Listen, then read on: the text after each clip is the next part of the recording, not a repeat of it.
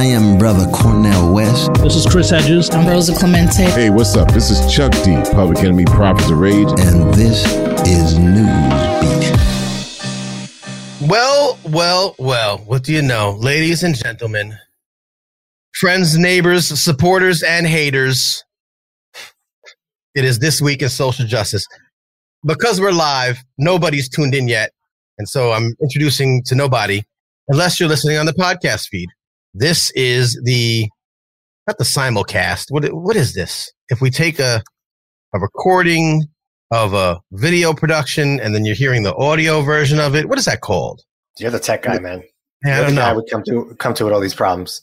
Well, listen, what you're watching, if you're watching the replay, you should know that term.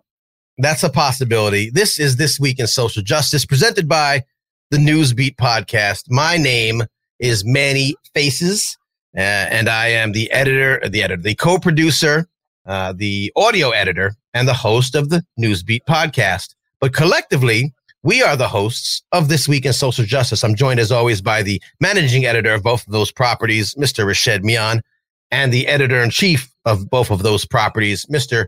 Christopher Towarski. Gentlemen, good evening. What up? Happy Cinco de Mayo.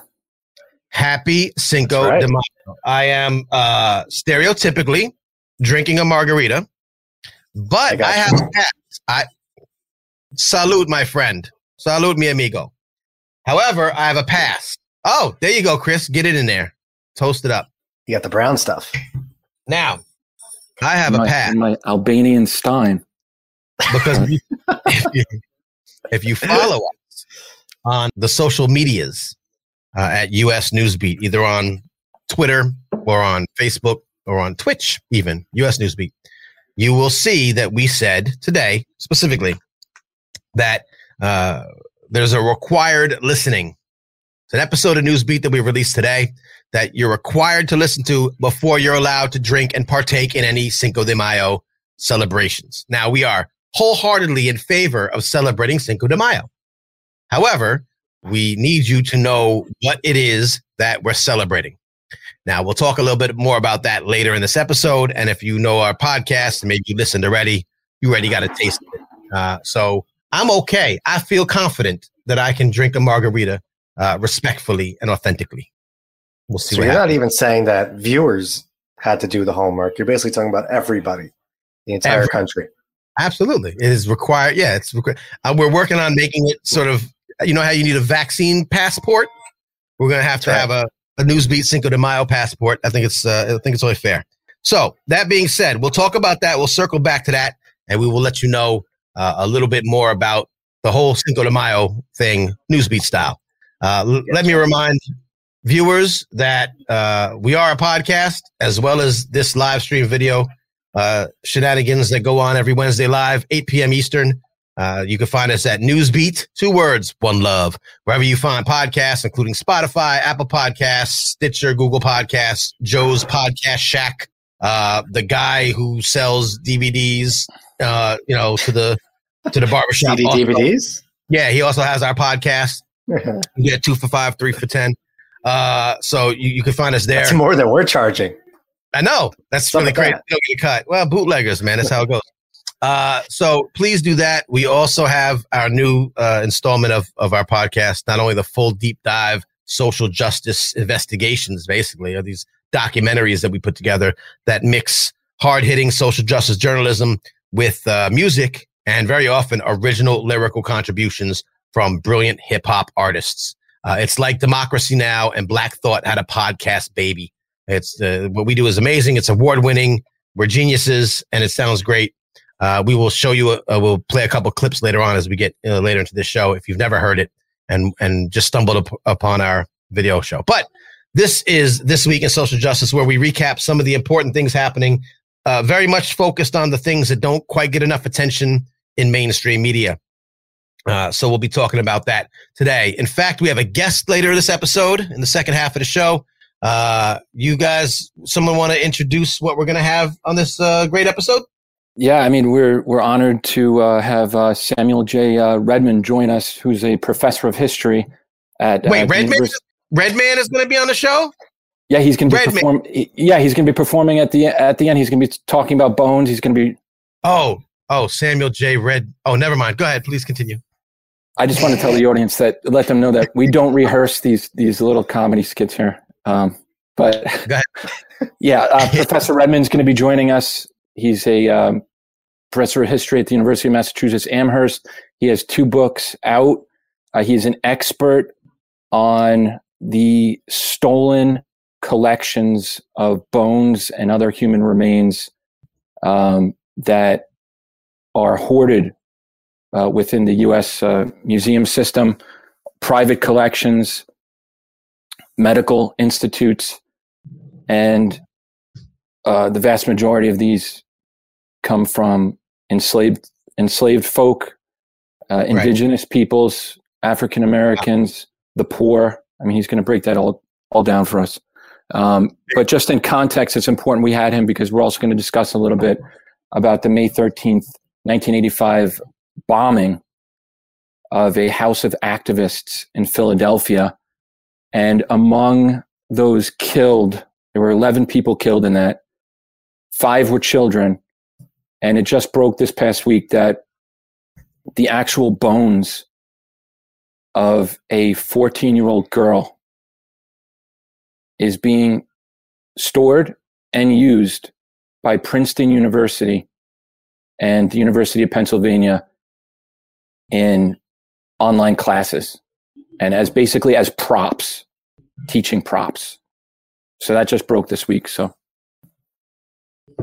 we're going to talk a little bit about that in our next segment. But yeah, Samuel J. Redmond going to come and break down that this is not a one-off, I guess is what's happening here. This is sort of a thing. And I didn't know it was a thing. And as very often, we talk about things on this show, a lot of people don't know that it's a thing. Please leave comments and wave at us and say nice things about us in the comments section of wherever you're watching us, whether it be YouTube or Twitch or the other place, Facebook.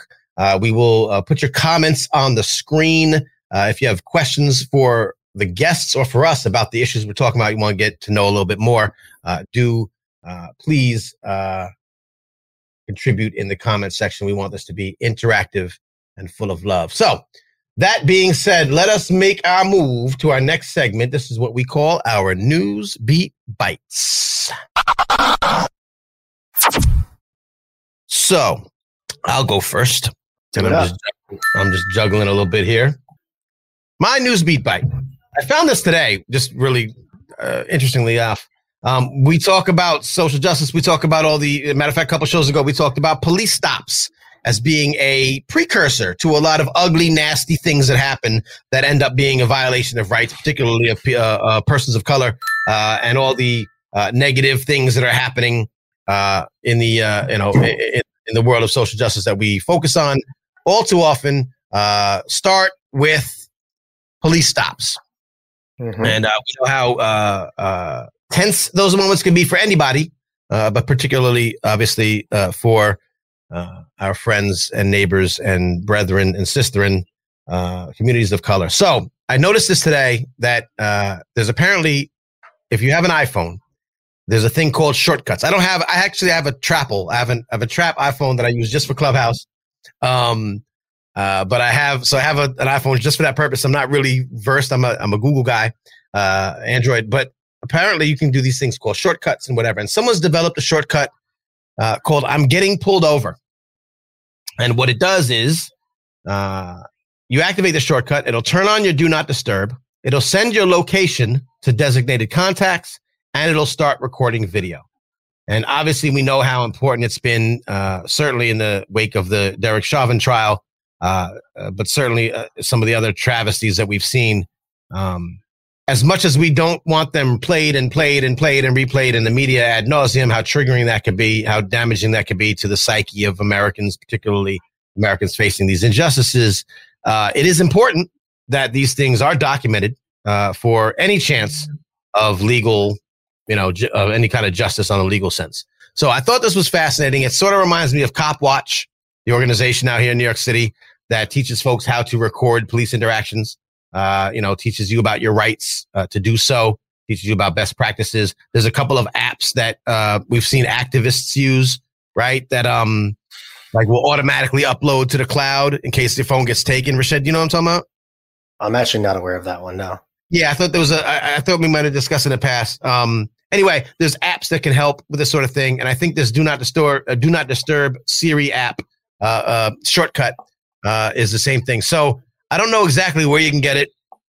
This was on businessinsider.com, but I know that you can find it. It was created by Arizona resident Robert Peterson.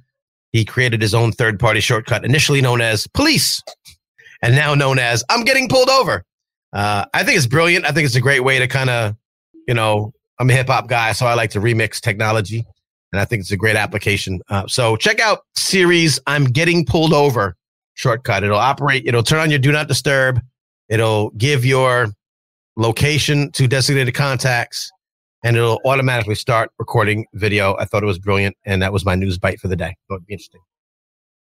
Yeah, that's amazing. I mean, wow. you mentioned a couple episodes ago the original police report that came out of the George Floyd killing, and obviously we would have never known this happened without video, right? So I think the original report said he died of like a medical emergency with police, right? So bold-faced lies. Yeah. They completely lied on the report, and then the video came out, and they were like, "Oh, right. What we meant to say is we killed him. My bad. Let's maybe just redo that." Shouts to the police falsifying records. It happens. Shouts to my man Coleman, my brother. Anyway, let's go on. Who's next on the news bite tip? I think I'm gonna hit it. Right on. We're skipping around this time. All right. So this is a story that I sort of been following after Joe Biden was inaugurated, because I think it's something that people were passionate about when Trump was elected, because of his sort of animus toward Muslims and banning them from coming into the country. So that created this whole sort of refugee crisis in America. We saw what happened at the airports when they immediately banned people from coming to the country, people who are basically on planes on the way here. So on the campaign, Biden had said he was going to increase the number of refugees coming to the United States. And that was it was basically just like the status quo prior to Trump, because Trump lowered it to historic lows. I think the number of people who were allowed to come to the country was 15,000, which is minuscule when you think about all the refugees that are out there. And so Biden came to office and people were optimistic. And he sent his staff, including the Secretary of State, to Congress and told them that he was going to increase it. And that was last month. And then a few weeks later, they changed their minds and said, you know what, we're going to keep it at Trump levels. And I'm sure some people may have heard of it, but to me, it was sort of exasperating. I couldn't believe that a Democratic president would say we're going to keep refugee admissions to Trump levels. 15,000 is like there's probably 15,000 within like 5 square blocks of me or something. It's insane when you're thinking about refugees, right? Right. So this week it finally came out that after an uproar, bipartisan, but also a lot of people on the progressive end of the spectrum were outraged. So Biden is increasing it to 62,000 for this fiscal year, and then he's going to increase it again. So that's huge news, and it's significant because, like I said, of these were people. There was hundreds of planes that were people had plane tickets ready to come here, and suddenly they were grounded by Biden. And then the explanation coming out of the White House was, we can't do it. Everybody is busy with managing the southern border. But that wasn't really true either, because those two things are separate. These people had already been vetted, and vetting for refugee status is extremely stringent. It's hard to get here because of all the layers you have to go through.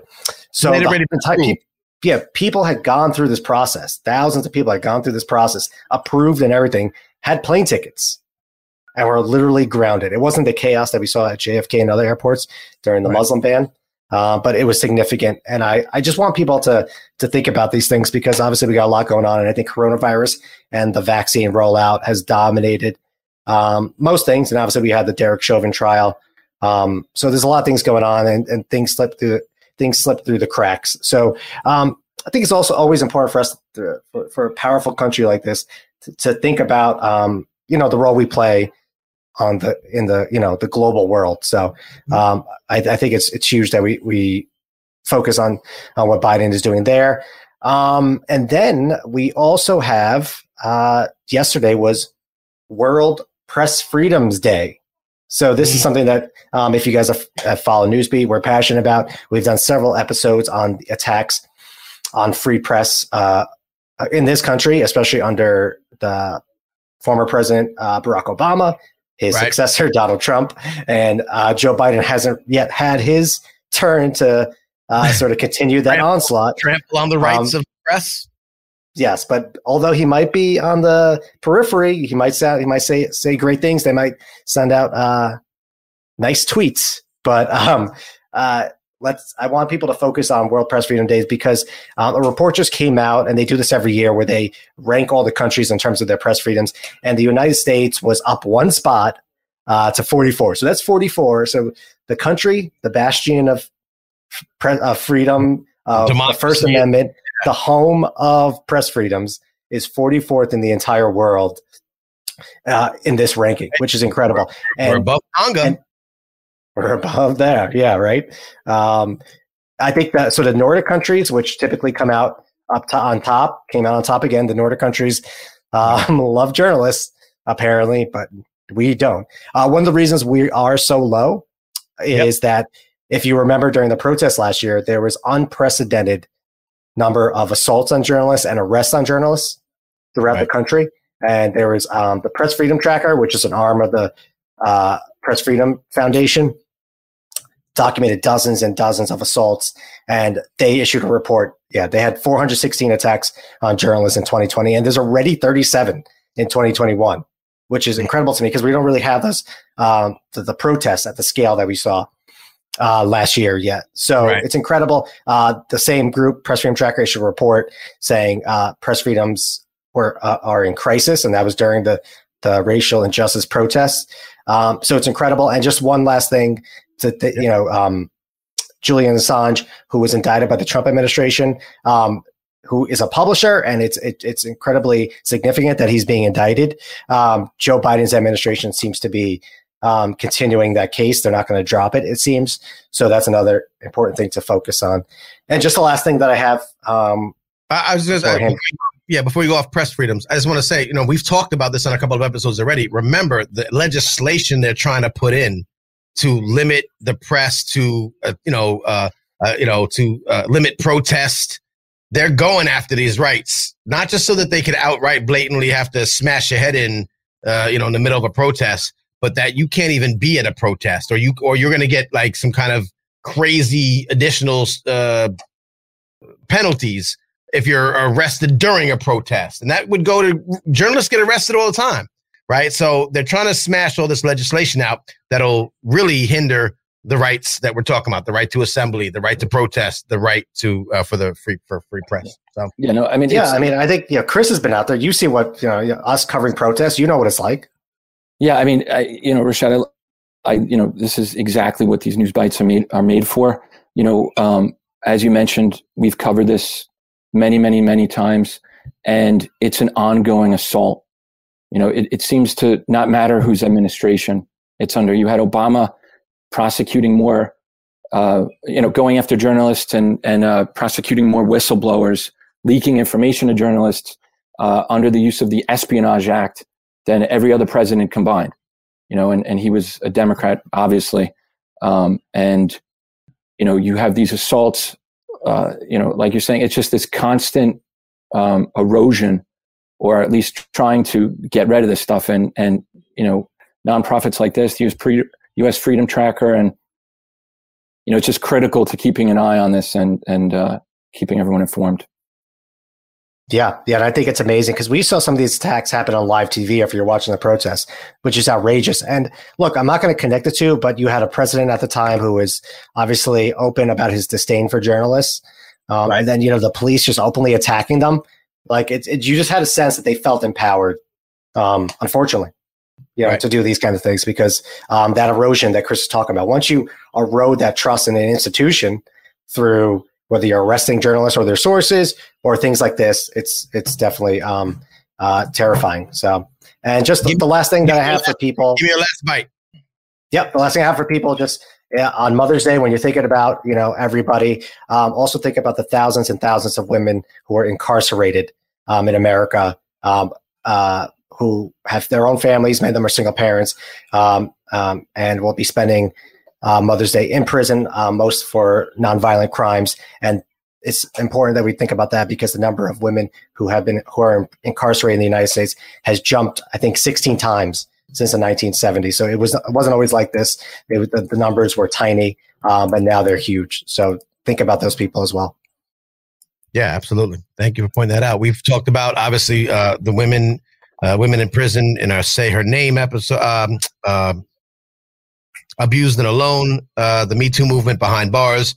Very often, not to take away from, obviously, the incredible disparity with men, particularly from our communities of color, but women get a very, very bad deal when it comes to prison. Chris, your news bites. Sure, your news bites. Yeah, so I'm just going to probably breeze through these because I really want to get to some of the move stuff. But yes, this was just I came any minute. Yes. Yeah, I just came across this story and I just thought it was horrifying. But the court did the right thing. An appellate court recently ruled and is doubling the amount of money that this restaurant owner owes this worker. So he had a worker who was learning challenged and basically forced him to work in his kitchen for 5 years without any pay,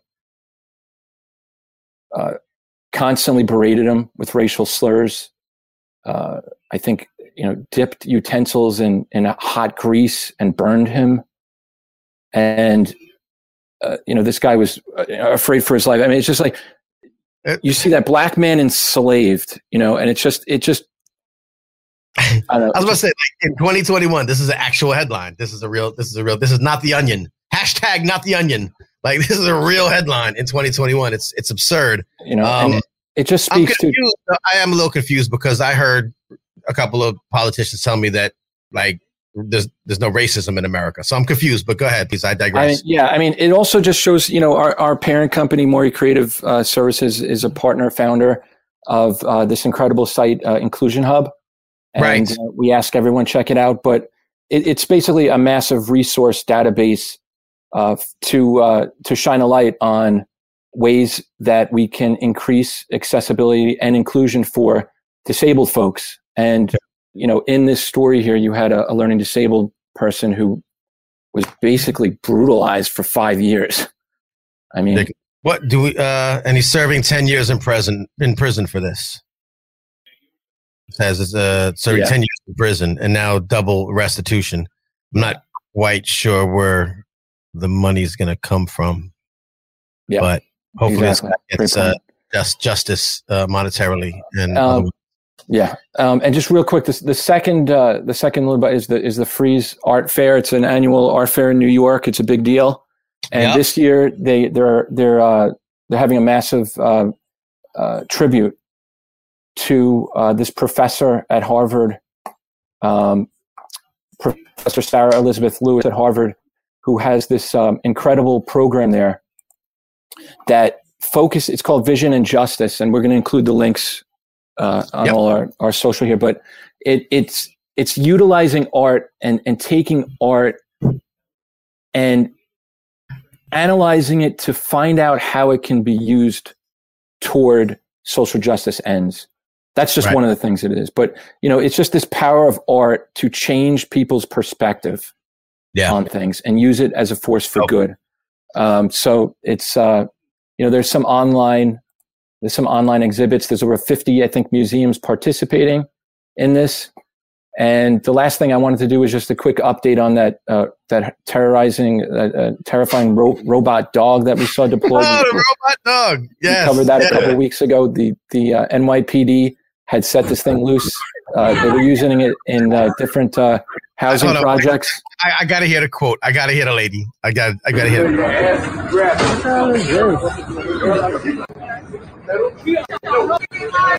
Where was it?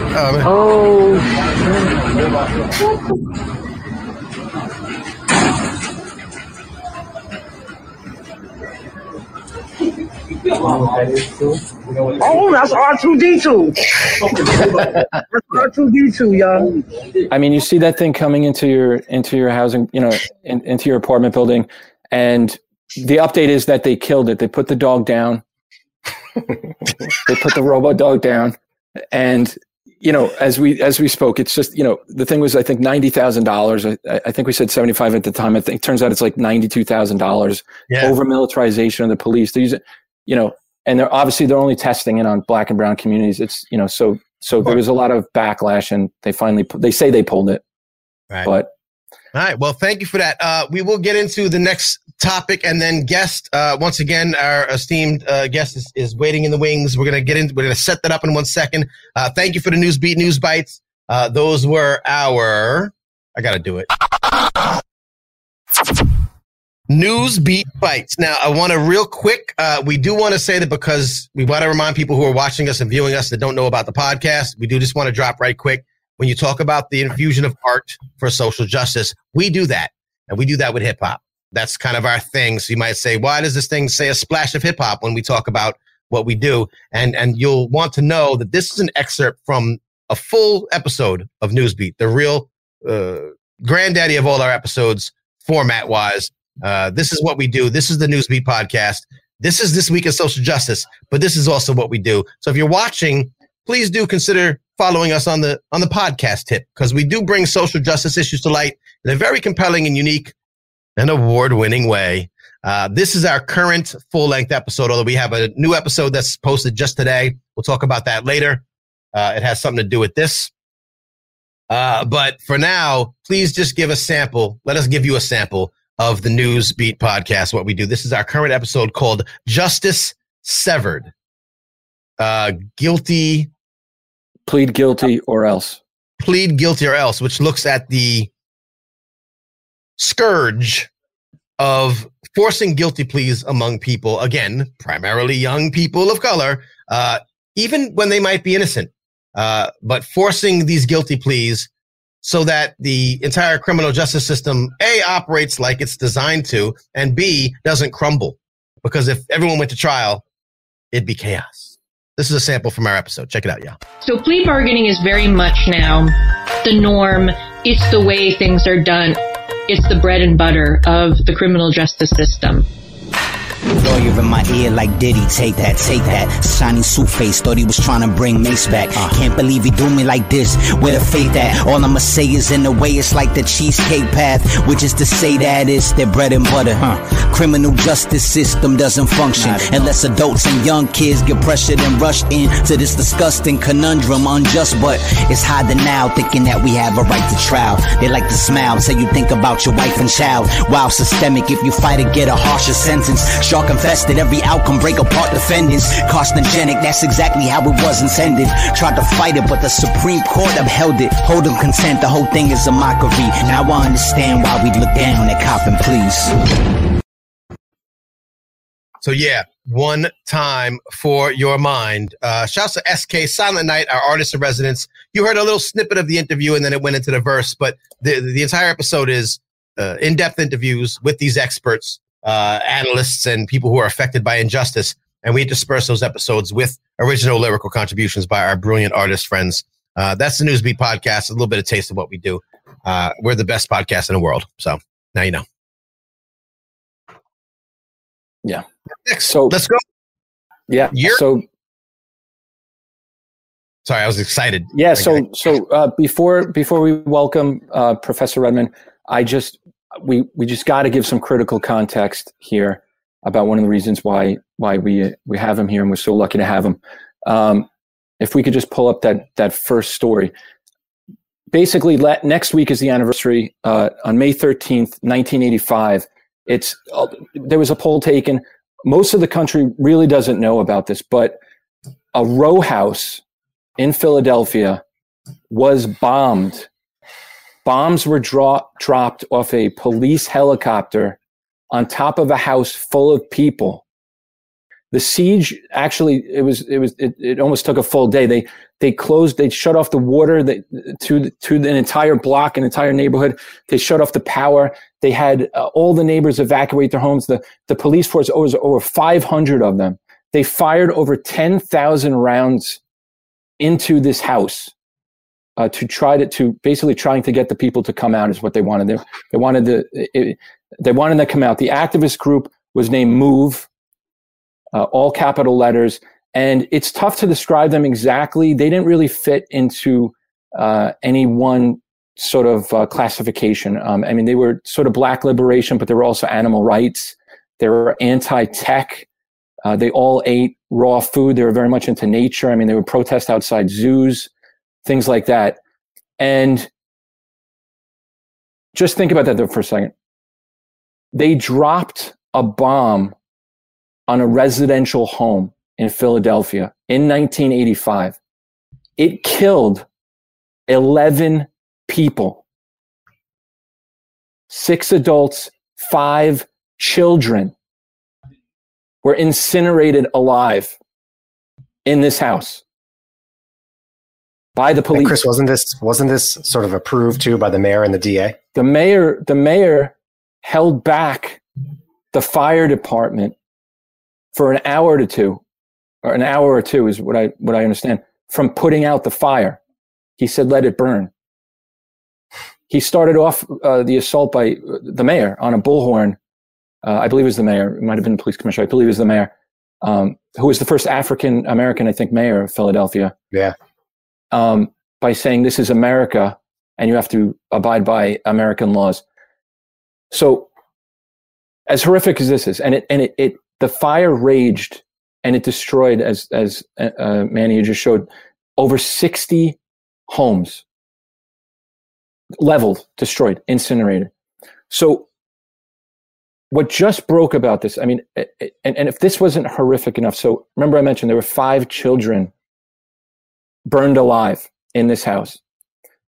It just broke this week, and you could show the site that broke it. It's a site called Billy Penn. They are a reader generated nonprofit newsroom. It's an incredible story. The bones of 1 or 2 of these children, a 12-year-old and a 14-year-old, both little girls, were taken and possessed by Princeton University and the University of Pennsylvania. And they were used as props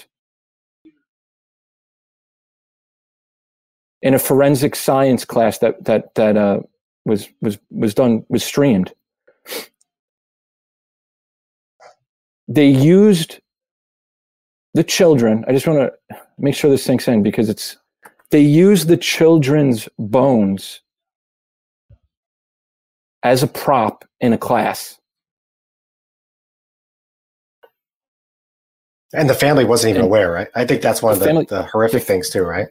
The family wasn't aware that there are still living family members, and it's just, I don't know, I'm sure, we got this clip from Democracy Now! You want to play it real quick? And then we'll go to our guest? Yeah. All right, this is something from Democracy Now! Talk about the, I think, because they had something about the family in this clip, right? This is the clip of the professor at UPenn handling and using the bones as a prop. Democracy Now! Obtained a copy from the Africa family. This is a clip.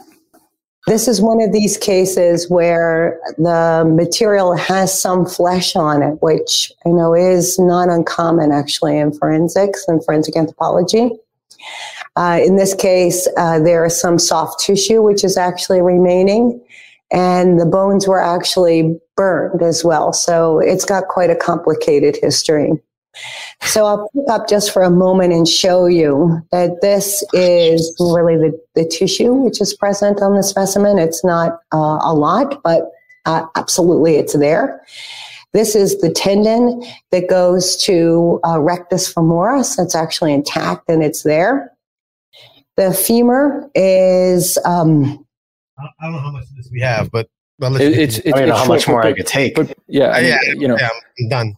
So anyway, this is critical content. I mean, this is why we wanted Professor Redmond to come in and discuss the larger context here, because as we learned, and we're always learning when we're doing when we're doing this, when we're doing the show, when we're doing the podcast, we're always learning. And, you might have been to museums and thought, you see a skeleton, or maybe you're a medical student and you see a skeleton, something. But, the story behind what the hell is going on and what has been going on in the U.S. museum system regarding human remains is beyond words. So with that, I'd like to welcome Professor Redman onto the show. Professor, thank you so much for having me. Thank you. We're honored to have you. And yeah, I don't know how long you were back there, but we just played part of the online class where young, potentially Tree Africa's remains were used as a teaching prop. And so first, I just wanted to ask you your initial reactions when you first heard this story. Oh, wow. Well, part of the difficulty in studying this history is that you're both continually shocked and appalled at the things you learn. And then, unfortunately, I think much of what I'll unfortunately say today is that this fits within a larger pattern of the last century or more of collecting and exhibiting and using these materials as teaching tools and for research, very often without the permission of course, the deceased or their next of kin. So it is something that was shocking and appalling to learn about. The recency of this case. I studied history as an undergraduate. I grew up learning a lot about history, and it wasn't until graduate school when I was TAing for an African-American history course that I learned about the MOVE bombing. So I was shocked, but again, it in some ways fits within these larger patterns of what we know about the practices of collecting and exhibiting human remains for museums, especially. And Professor, on that point, how widespread is something like this? How many bones, how many sets of human remains are we talking about throughout the U.S. museum system? And from what I understand, smaller institutions, medical practices, private collections? Yeah, so this was, I think, one of the big things that I was trying to wrap my mind around when I started writing my book, Bone Rooms, was even just to understand. It's a pretty basic question, right? One would think, how many bones are in U.S. museums? And what's sort of shocking is that we don't really have a concrete answer to that question. One answer we do have is geared around a 1990 law that was passed called the Native American Graves Protection and Repatriation Act, or NAGPRA. And between 1990 and about 1995, give or take a few years, museums were at least compelled to count the number of Native American remains they had and try to at least say on some level who they thought that these remains belonged to. So we know this is a shocking number, but we know there are at least 500,000, 500,000 Native American remains in museums across the United States. Again, what I think Bone Rooms does that, this is such a big, vast story that there are a number of people who have written about this, but it was a story that, in my view, wasn't fully told. And one of the stories that not a lot of people, I thought, had really talked about and thought about in much depth were the number of African-American remains that were in museums, going back all the way, dating back to the period of enslavement, where the taking of remains would have been part of a brutal system of chattel slavery. But then also during the Reconstruction era and well into the 20th century, Black remains were exploited. They say to never read the YouTube comments, which is usually a good piece of advice. But you played a piece of, I was recently appeared on Democracy Now! And one of the YouTube comments was, we need to keep our eye on the ball and focus on this MOVE case from 1985. And I understand that that thrust and that desire to sort of keep the attention on this recent really gut-wrenching and heartbreaking case. But I think what I'm supposed to do as a historian is remind people that the reason why these remains ended up there, and often what would happen is after a cold case file was concluded, or maybe a construction site or the Army Corps of Engineers would discover remains, they would end up in museums. And we need to talk and think about the fate of these remains, not just when people discover that they are there because of an online course, but we need to have a more robust national conversation about what even is in museum bone rooms, the place of African American remains in that story, and what should be done with them. And Professor, so we also know about the Morton Crania collection at UPenn. We know that it features the stolen skulls of hundreds of African Americans, poor and enslaved people. So can you talk a little bit about how this collection sort of exemplifies so-called racial science or scientific racism, a phrase that's used in the title of your book, and eugenics, once purporting to demonstrate the inferiority of Black and brown and indigenous folks? And what? So can you talk about that and just can you tell us who Samuel Morton is? Sure. So Samuel George Morton was a collector, sort of a proto-scientist. He's sometimes been called a pseudoscientist because he used a lot of the language and principles and ideas, or at least the veneer of science, to present wrong-headed conclusions about the nature of, simply stated, the size and shape of our skull and the relationship of the size of our skull to things like not just intelligence, but also personality characteristics like ingenuity and creativity and things of that nature. So he's sort of a bridge in some ways between this older form of phrenology, where they really thought the bumps in your skull sort of suggested different things about you, and then later you get, sort of the rise of eugenics. And you have figures sort of bridging that gap, like Samuel George Morton. And what Morton does is he sends out a request for people to send him skulls. He collects some skulls himself, I believe, but he also word gets out, and people start sending him skulls to measure and publish the results in what were sort of rare books at the time, but really influential. And so Morton's work is used by a lot of really racist people, not just in his generation, but in the generation to follow, right around the time of the Civil War, when, of course, a lot of the stuff about the nature of race and what should be done with the freedmen after the Civil War. So Morton's work figured in prominently to a lot of those debates in really unfortunate ways that upheld visions of white supremacy and really racist ideas. So that's where this idea of scientific racism comes in that it upheld these really racialist and racist ideas that connected things like intelligence to race, but it also established this precedent for people to follow up on and not just collect a few hundred or a few thousand skulls, but many thousand skulls to get to that much larger number later on. Let me add one more thing about Morton, though, that's kind of interesting, is that people have then gone back. And one of the things that I'd like to mention that's maybe interesting to your audience that's not talked about very often is that there have been a number of people who have looked at these materials for what we might think of as anti-racist reasons. So people have gone back and looked at some of Morton's original findings and used good science, I would argue, to debunk some of those original findings.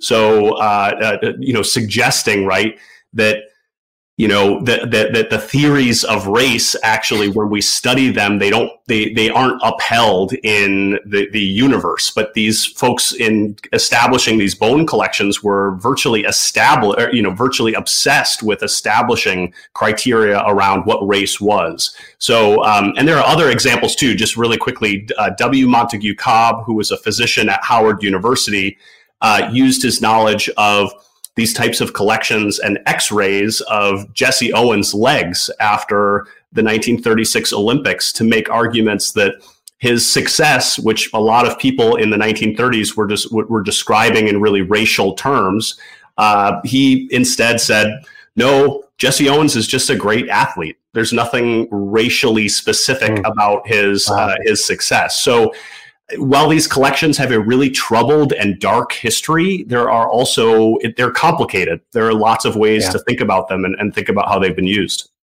No, and thank you so much for adding that. We're all about trying to illuminate, the nuanced stories that just don't get attention, and that, we ask everyone who's listening and watching to check that stuff out. I'd like to go back to what you mentioned, the 1990 Act. And I've read, the preface of Bone Rooms, your book, which we're going to be sharing the links and your author page. And we recommend everyone reads the professor's books. Incredible detail, horrifying. You sort of paint this portrait of this Lakota warrior, one of hundreds of thousands slain. And they kill this native warrior. They then take the body, they mutilate it, they beat the hell out of it, they scalp it, they break, they celebrate this, then they bury it, only to be dug up about a week or two later, and then it ends up in this medical examiner's briefcase or box, and he decides he's going to conduct experiments on it. He's going to use it for infinity. He's never. This is so. The act that was passed in 1990, in your opinion, does it go far enough, right? And secondly, does something need to be passed that's more specific? Maybe mentioning African Americans, maybe mentioning specifically enslaved people, poor people. In your book, you talk about how they dig up these paupers' graves. Please. Well, first of all, thanks for asking that question, because sometimes I wonder if I'm not clear enough on this as a sort of argument. I'm deeply in favor of NAGPRA and the folks who are doing really hard work in NAGPRA offices, who are in some ways understaffed and underfunded. A lot of the onus on the repatriation law to try to get ancestors to be returned home is on the tribe to come up with the funding and the legal expertise and get through the bureaucratic paperwork. So in spirit, I do think that there should be a larger law that addresses African American remains and the remains of others who have been exploited in this way. But I think NAGPRA offers this pretty imperfect model, and we maybe need to think bigger and larger and maybe have a more sweeping response to this as a problem. So I've seen some folks who I think are very well-meaning in this debate call for a NAGPRA for Black American remains. And again, in spirit, I support that. But I think we've also learned a tremendous amount in the last 30 to 35 years. And Native tribes in particular have taught us a huge amount about how to work within this law. So just for one quick example of that, there are tribes in Michigan, I think maybe a group of 5 or 6 different upper Midwestern communities that have come up with like a guide, a free PDF handbook of how to work within the law, how to go through these various steps. And now tribal nations from across the country can utilize that. And they say up front in the top of the document, we don't agree on everything. We don't have the same religious and spiritual practices, but we all agree that these ancestors should be brought home and returned to the ground. So on that sort of fundamental starting point, they're able to move forward. So I think if there is a sort of an analogous law that were to be passed, my best advice would be to turn to the African American community leaders, scientists, and scholars who are already well versed with this as a topic for leadership. It should be more broad and sweeping as an issue to deal with this, like you said at the top, with not just big museums like Penn and Harvard, which is what we're talking about now, but also small medical museums, private collections. Do we need to have a larger conversation about this? I think it's time that we do.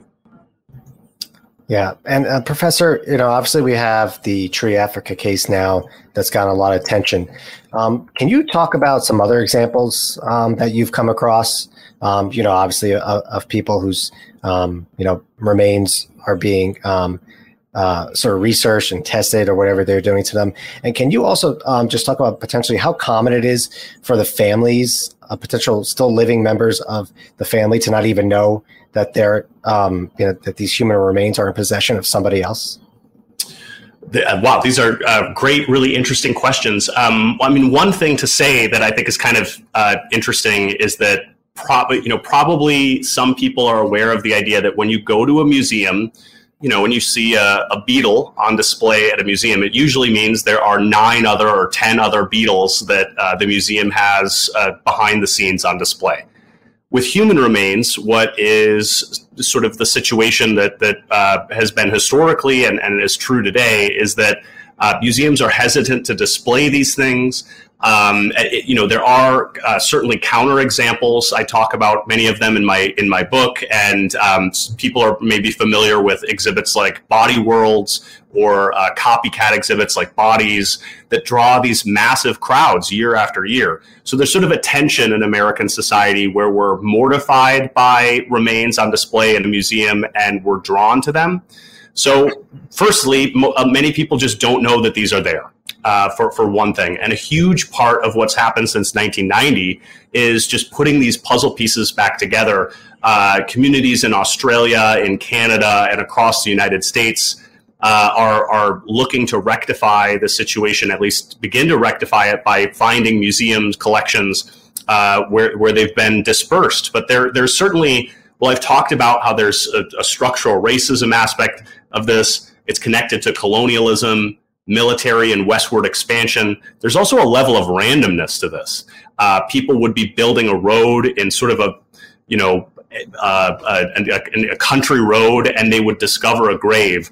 And you ask for specific examples, like one that comes to mind early in my writing of this project.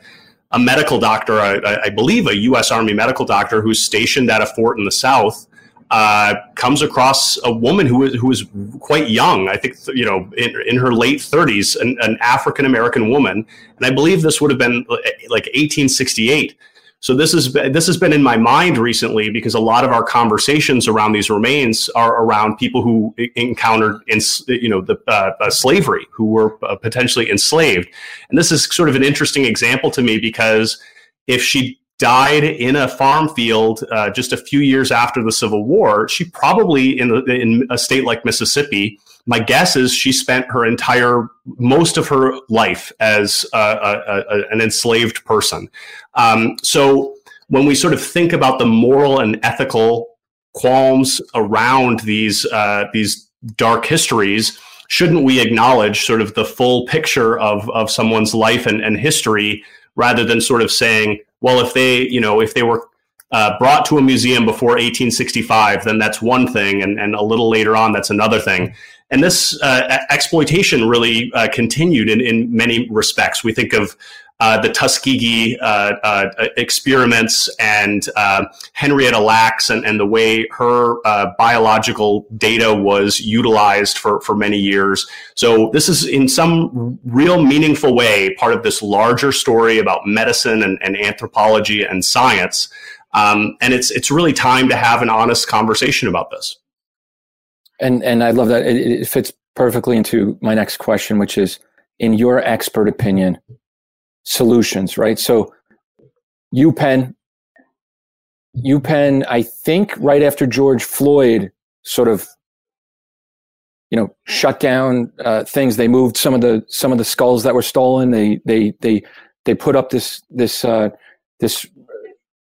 was going to say heartfelt, but they put up an apology. You had Harvard come out, I think in January, and state that they're going to have a board put together and they're going to try to figure out what to do. And they're going to, in my opinion, total opinion, obviously the first step is you need to return the bones. You need to bury the bones. You need to give them back if you can track down, and they should do everything in their power to track down ancestors or family members now. I mean, with DNA testing that they have now and all this stuff, they should expend any expense to get that done.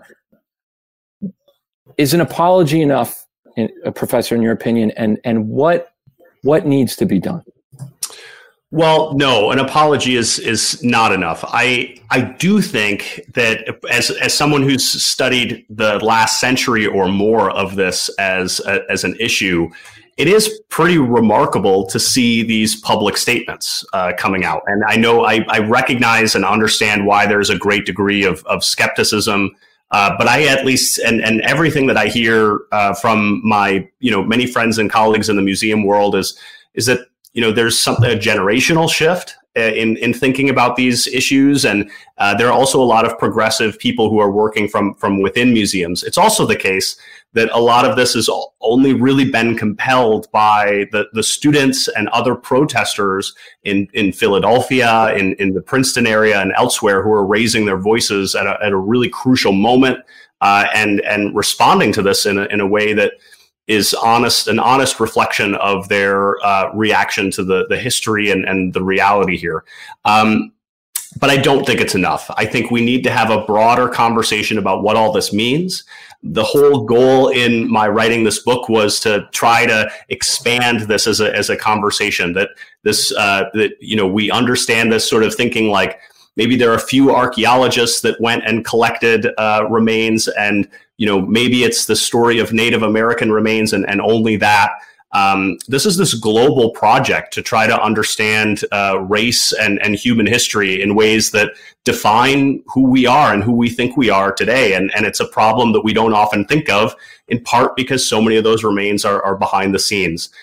So it's awful to me that it's such a shocking moment that and such an awful scenario that has compelled this conversation.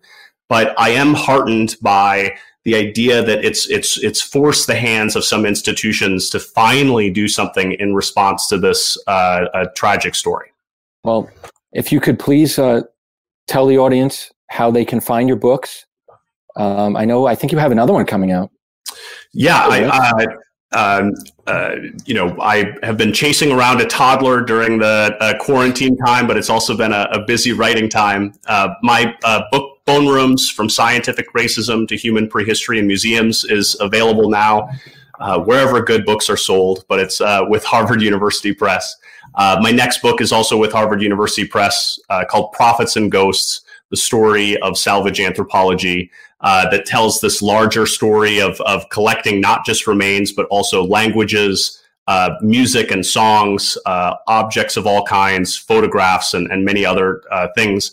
The following spring, I'll have another book coming out called The Museum in Crisis with NYU Press. So I'm really looking forward to bringing those stories to the world, and really grateful for the time to speak to these stories today.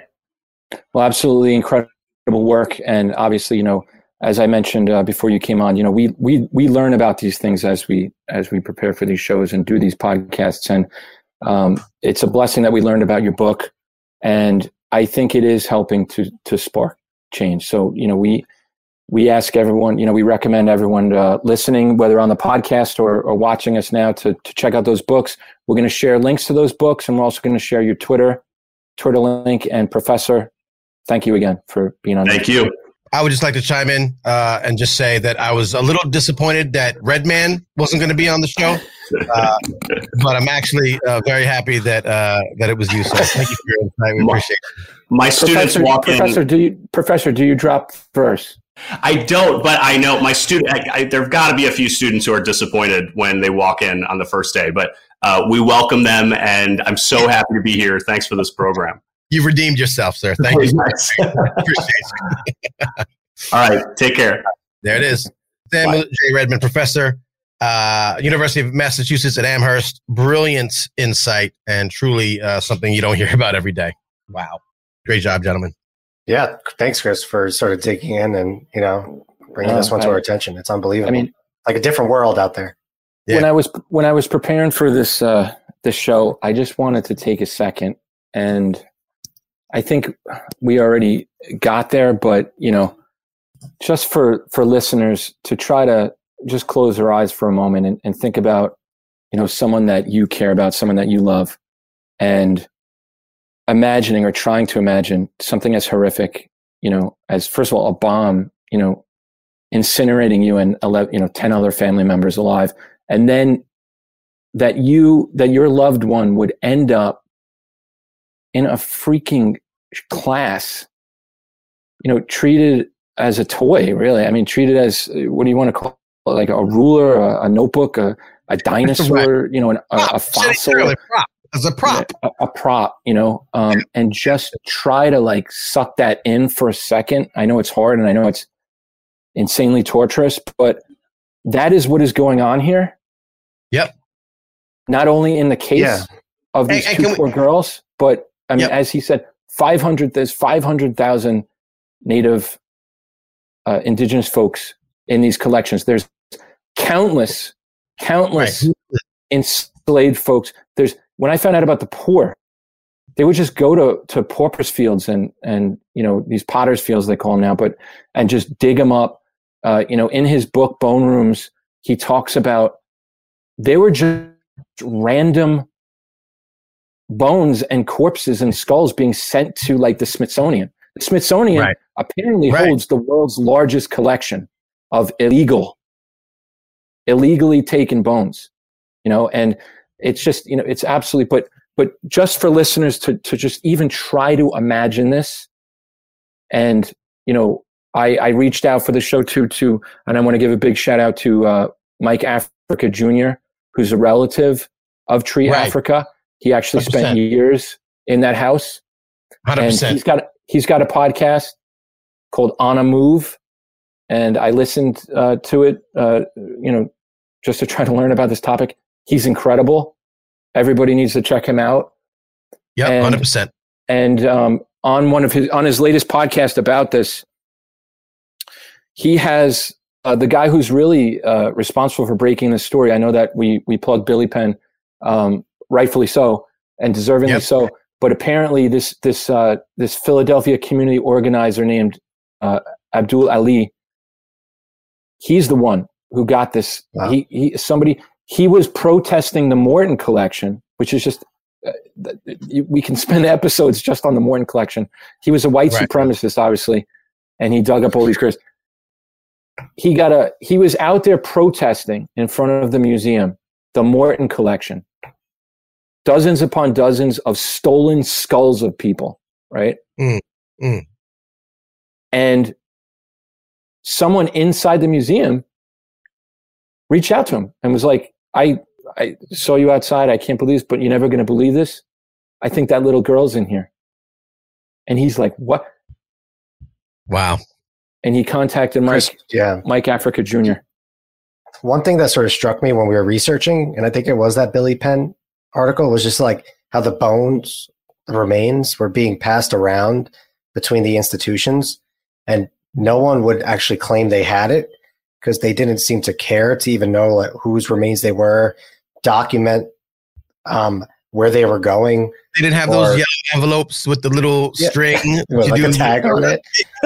Right, I think that even just speaks to the greater injustice, right? They didn't even seem to care. That's a perfect point.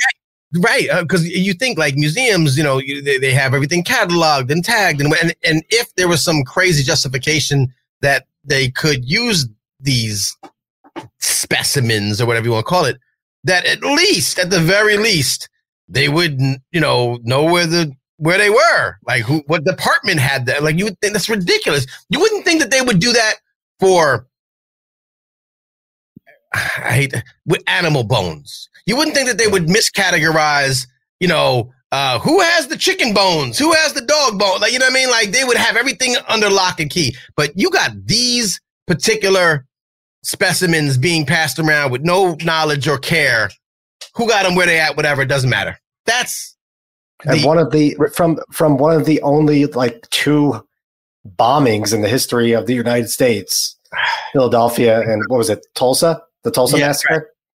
Right. Well, this is to have that and not even seem to care or have any respect, not even a modicum of respect. Can I just make Go ahead. And Rashad, I'm so glad you brought that up. And I just thought of this. Rashad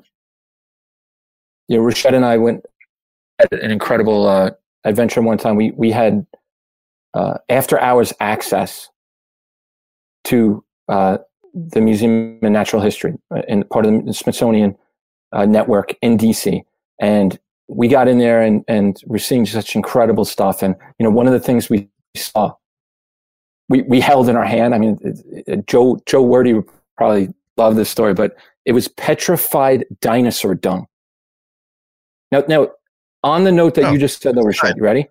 That was in more secure and better stored than this this African-American young child.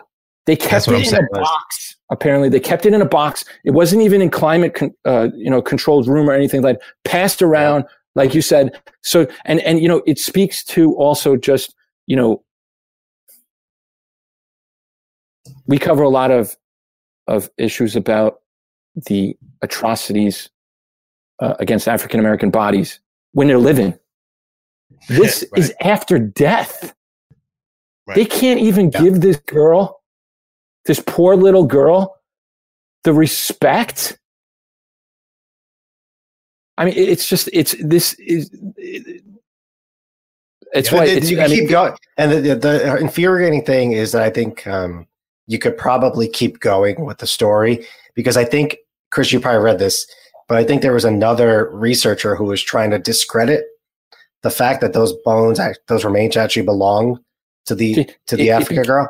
Yeah, it became a sort of hiding behind the desk thing, which I think it still sort of is. I know. I tried to stay up on top of the most recent stuff, but UPenn is saying, oh, they don't have it. Princeton has it. Princeton says, we don't know where it is. We don't know what you're talking about. Oh, that was somebody who didn't work here anymore.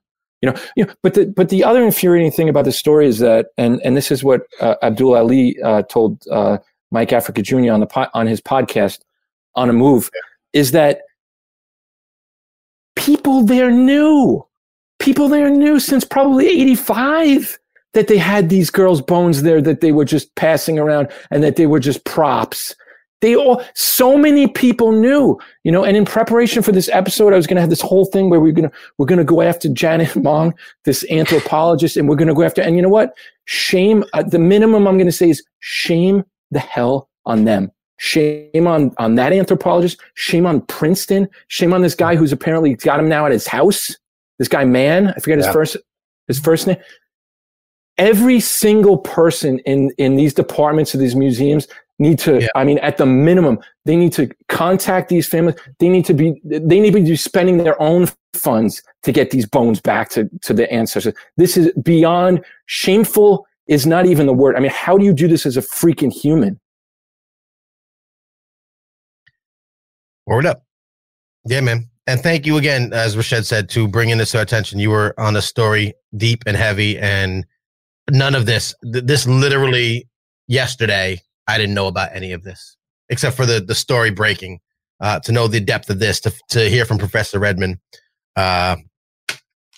It's, again, on this show, it's so easy to turn on the news and get caught. We were talking before on Slack earlier, to get caught up in the distractions, right? And some of them are valid, Chauvin trial, Liz Cheney, all the things that are happening right now. These are important. Voting rights, sometimes bubbles to the surface. Super important. The insidiousness of what's happening in our institutions. We talk about institutionalized racism, right? Well, this is an example of racism in an institution. Right, depravity. The most revered institutions in the country, in the world, maybe. Right. So when we say things like, when we hear things like, racism in America, is we're so much better, Tim Scott. Even Kamala Harris. There's such insidiousness to this stuff. Which again, if you're not tuned in. And this is one of the things we like to do here, and we pride ourselves in it because we again, we're not the first. Democracy Now! Had it, so great. But we're tuned in. We're bringing it to y'all the best way we know how, and that is through the work we do here and, of course, on the podcast. So Thank you, gentlemen, and thank you again, Chris, for really, pulling this one together. This hell of huge. The only props that are deserving goes to really. I mean, people like Redmond who are trying to illuminate this in book form, and I'm sure he's teaching this stuff. Then we've got Mike Africa Jr. He's got a podcast On a Move. Check it out. And we've got people like Abdul Ali. And again, we're going to share his Twitter and stuff. But this is a journalist, right? He labels himself just a community organizer, but he's also a writer. He just had a huge piece shining a light. And Africa is a podcaster. And he has a book coming out too. So yeah. Right. My point is that I do, we've talked about this so many times that if you put a blanket statement over the media, if you say the media can't be trusted, the media is stupid, the media this and that and the third, this was uncovered by media. They're not mainstream media. But they're media. So be very careful when you decide to not look at independent sources of information, independent, smaller outlets, local outlets that are breaking these kind of stories and giving you the truth that sometimes they get swept over, they get, whitewashed, they get pushed to the side. This was a big story broken by not a major journalism outlet, but media nonetheless. So please understand that there's media out here doing it right. I think that's important. Support independent media. And I know we're going long here. Maybe we'll skip the past, but for the future, I just want to say on all these notes, I just want to resonate the message that, again, Mike Africa Jr., who is a relative of these poor girls whose bones are freaking toys in some anthropologist's bag right now, probably. And what he begs is just to keep the pressure on, Yes. Obviously, and I know you guys too, just so blessed we have this outlet, but to keep the pressure on, these professors and these institutions, these board members, these donors, you think about it, people paid a hell of a lot of money, I'm sure, to attend that online course. Oh, I'm sure. Right. And I'm sure that department of that museum, the museum itself, donors and fundraisers and how much money gets brought into the philanthropy into these things too, right? I'm sure it's beyond anything. Imagine. No figure we could come up with. Yeah. So just, if I could add really something for the future aspect that Chris just said, sure. I think next week, I could be wrong. We could double check this, but I think the city is actually not commemorating, but I think they are remembering the bombing in a way. And I think there are going to be some local events. Okay. Yeah. So great call. Certainly, so certainly if you're in Philly and you want to make your voice heard, I'm sure there's an opportunity to do that. You don't have to be in Philly, I'm sure. Because May 13th is the anniversary. Yeah. Okay. So I would just, check those things out, right to these people, demand these people, accountability. 100%. It's incredible. Hashtag, I saw a hashtag being used, return the remains. Yes. Bury the bones, admit the truth. Yeah. And we made up that last one, but that's what needs to be. That's what needs to be done. Hashtag admit the truth. It seems like it covers it all. Official now. Yeah. All right. There it is. We appreciate the Chris filibuster. We love it. We're here for it. We back you up. We love you. Thank you for that. All right. That's about it. This has been This Week in Social Justice. I do want to plug one more thing before we get out of Dodge. This, of course, is an extension of the Newsbeat podcast. So if you're watching us on the video or on the replay, we are live with this show. I don't know. We gave you 15 tidbits of social justice news that if you turned on MSNBC, CNN, even Democracy Now!, if you turned on PBS, if you turned on BBC, you might not have heard of half of these things today. The news bites, the main talk. We didn't even get into some of the stuff with voting rights continuing to being under assault. We're following all of that very closely, and we'll probably talk about it more next week. But do follow us This Week in Social Justice on our Facebook, on our YouTube, on our Twitch. But the Newsbeat podcast, if you can't catch us on the video tip, make sure you're subscribed to the podcast. You can get us on Spotify, so you don't have to be a big podcast head and have a podcast app and a podcast book bag and a podcast bumper sticker. You could just have Spotify. You probably have Spotify. So find us on there. It's Newsbeat, 2 words, 1 love. And find us on Apple Podcasts if you have one of those apples. Don't forget the Siri shortcut.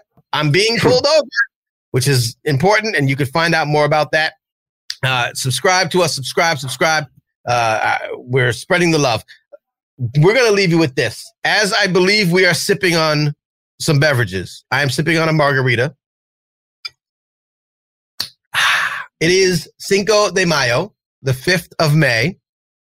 And it is a celebration for a lot of people. Probably a little bit subdued because of pandemic and this whole thing that we've been going through. But we decided at Newsbeat that we like to celebrate Cinco de Mayo. We like to drink our margaritas and have some La Cerveza Más Fina. But we also know kind of the history of Cinco de Mayo, and we think it's important that people do as well. So our current episode, if you have not heard it, is called Cinco de Mayo, what you didn't learn in school. And it's the newest of our, we flipped it a little bit. We did something new. We did a thing. I hope you enjoy it. Let's hear a clip before we head out for the night. This is Cinco de Mayo, what you didn't learn in school. A little clip from the news crew. To celebrate Cinco de Mayo is to recall a bloody and traumatic time in history, but also one in which small victories, as with the Battle of Puebla, would galvanize burgeoning Latino communities in California and elsewhere. As David E. Hayes Bautista writes in his book El Cinco de Mayo, An American Tradition, quote, "The stakes could not have been higher. Both the United States and Mexico were fighting to survive as nations." Now, by the time we're done, I think we'll all agree that there's nothing wrong about celebrating Cinco de Mayo, but it's critical that we understand its roots and the combined role all these events played in shaping Latinx life in the U.S. for decades. Unless we want more people like Mike Huckabee, who once tweeted, quote, "For Cinco de Mayo, I will drink an entire jar of hot salsa and watch old Speedy Gonzalez cartoons and speak Spanish all day. Happy Cinco de Mayo." You, sir, are an idiot and definitely not funny. So, let's talk about the spark that ignited Cinco de Mayo and why the holiday still resonates 160 years later. Find that on your podcast feeds. Cinco de Mayo, which you didn't learn in school. We break it down in only the way that we can. Check our links for it. Tell your friends to tell some friends. Check our socials, US Newsbeat. I can feel very confident in celebrating Cinco de Mayo. I think we all should, actually. Everyone in America. It's an American holiday, although albeit unofficial. There's a lot to celebrate in what happened, but it's really who we're celebrating that needs to be the focus. And it is not Mexican Independence Day, as I learned repeatedly. Come on, you already knew that. Which I did, but which most people kind of think it is. And it's not a bad thing. It's just something that you probably weren't taught in school. So we're bringing it to you, and I think we did it pretty well. So please do check it out. I didn't know all the details, as I never do, as we never do, as we research these things to bring it to you. The people, our friends, neighbors, supporters, and haters of Newsbeat and This Week in Social Justice. Other than that, it's time to watch the Knicks. We got to go. Let's go. Let's go. Let's go Knicks. Knicks tape all day. Chris, any parting words? Return the remains. Bring back the bones. I don't know. Hashtag. I lost them already. Bury the bones. I think. If any of these issues touched you, please take action. We always look for not just to bring you the horrific details of everything that's happening in the world of injustice. Many of them we are honored and privileged and lucky enough to not have to face directly. But it behooves us to do what we can to shine the light on the lesser reported and lesser known things that are happening, and encourage you that if you have any humanity in your bones, to find ways to take action, find ways to get involved with the organizations, the people that have been fighting these fights as we bring them to you. So if you have any questions, concerns, want to know more, love what we do, hate what we do, want us to do something else, want us to look into something, please contact us. Again, our socials, US Newsbeat, or you can email us at Newsbeat at MoreyCreative.com. That's Newsbeat at Morey, Morey, creative.com. And on that note, shouts to Morey Creative Studios, our parent family. We appreciate you. Thanks to Sage on the back end, always helping us out. Thanks to Jeff Main, John Shim, John Sasala, the whole crew, everybody who's offered us some background support and love. And of course, Jed Morey, the CEO and cuddly grandfather of the group. I don't know, whatever. Shouts to you, Jed. Shouts to Coleman on the check-in tonight. We appreciate you. We love you. And Rashad, any last words for you, sir? Let's go. 13 out of 14. We got to keep the streak going. What are they playing tonight? Nuggets? Got the Nuggets. Got a big test. Big test. Tough game. Let's go. All right. Go New York. Go New York. Go. It's your man, Manny Faces, representing Newsbeat this week of social justice and Manny Faces Media. We love you. Peace. We'll be back next week. Happy Cinco de Mayo.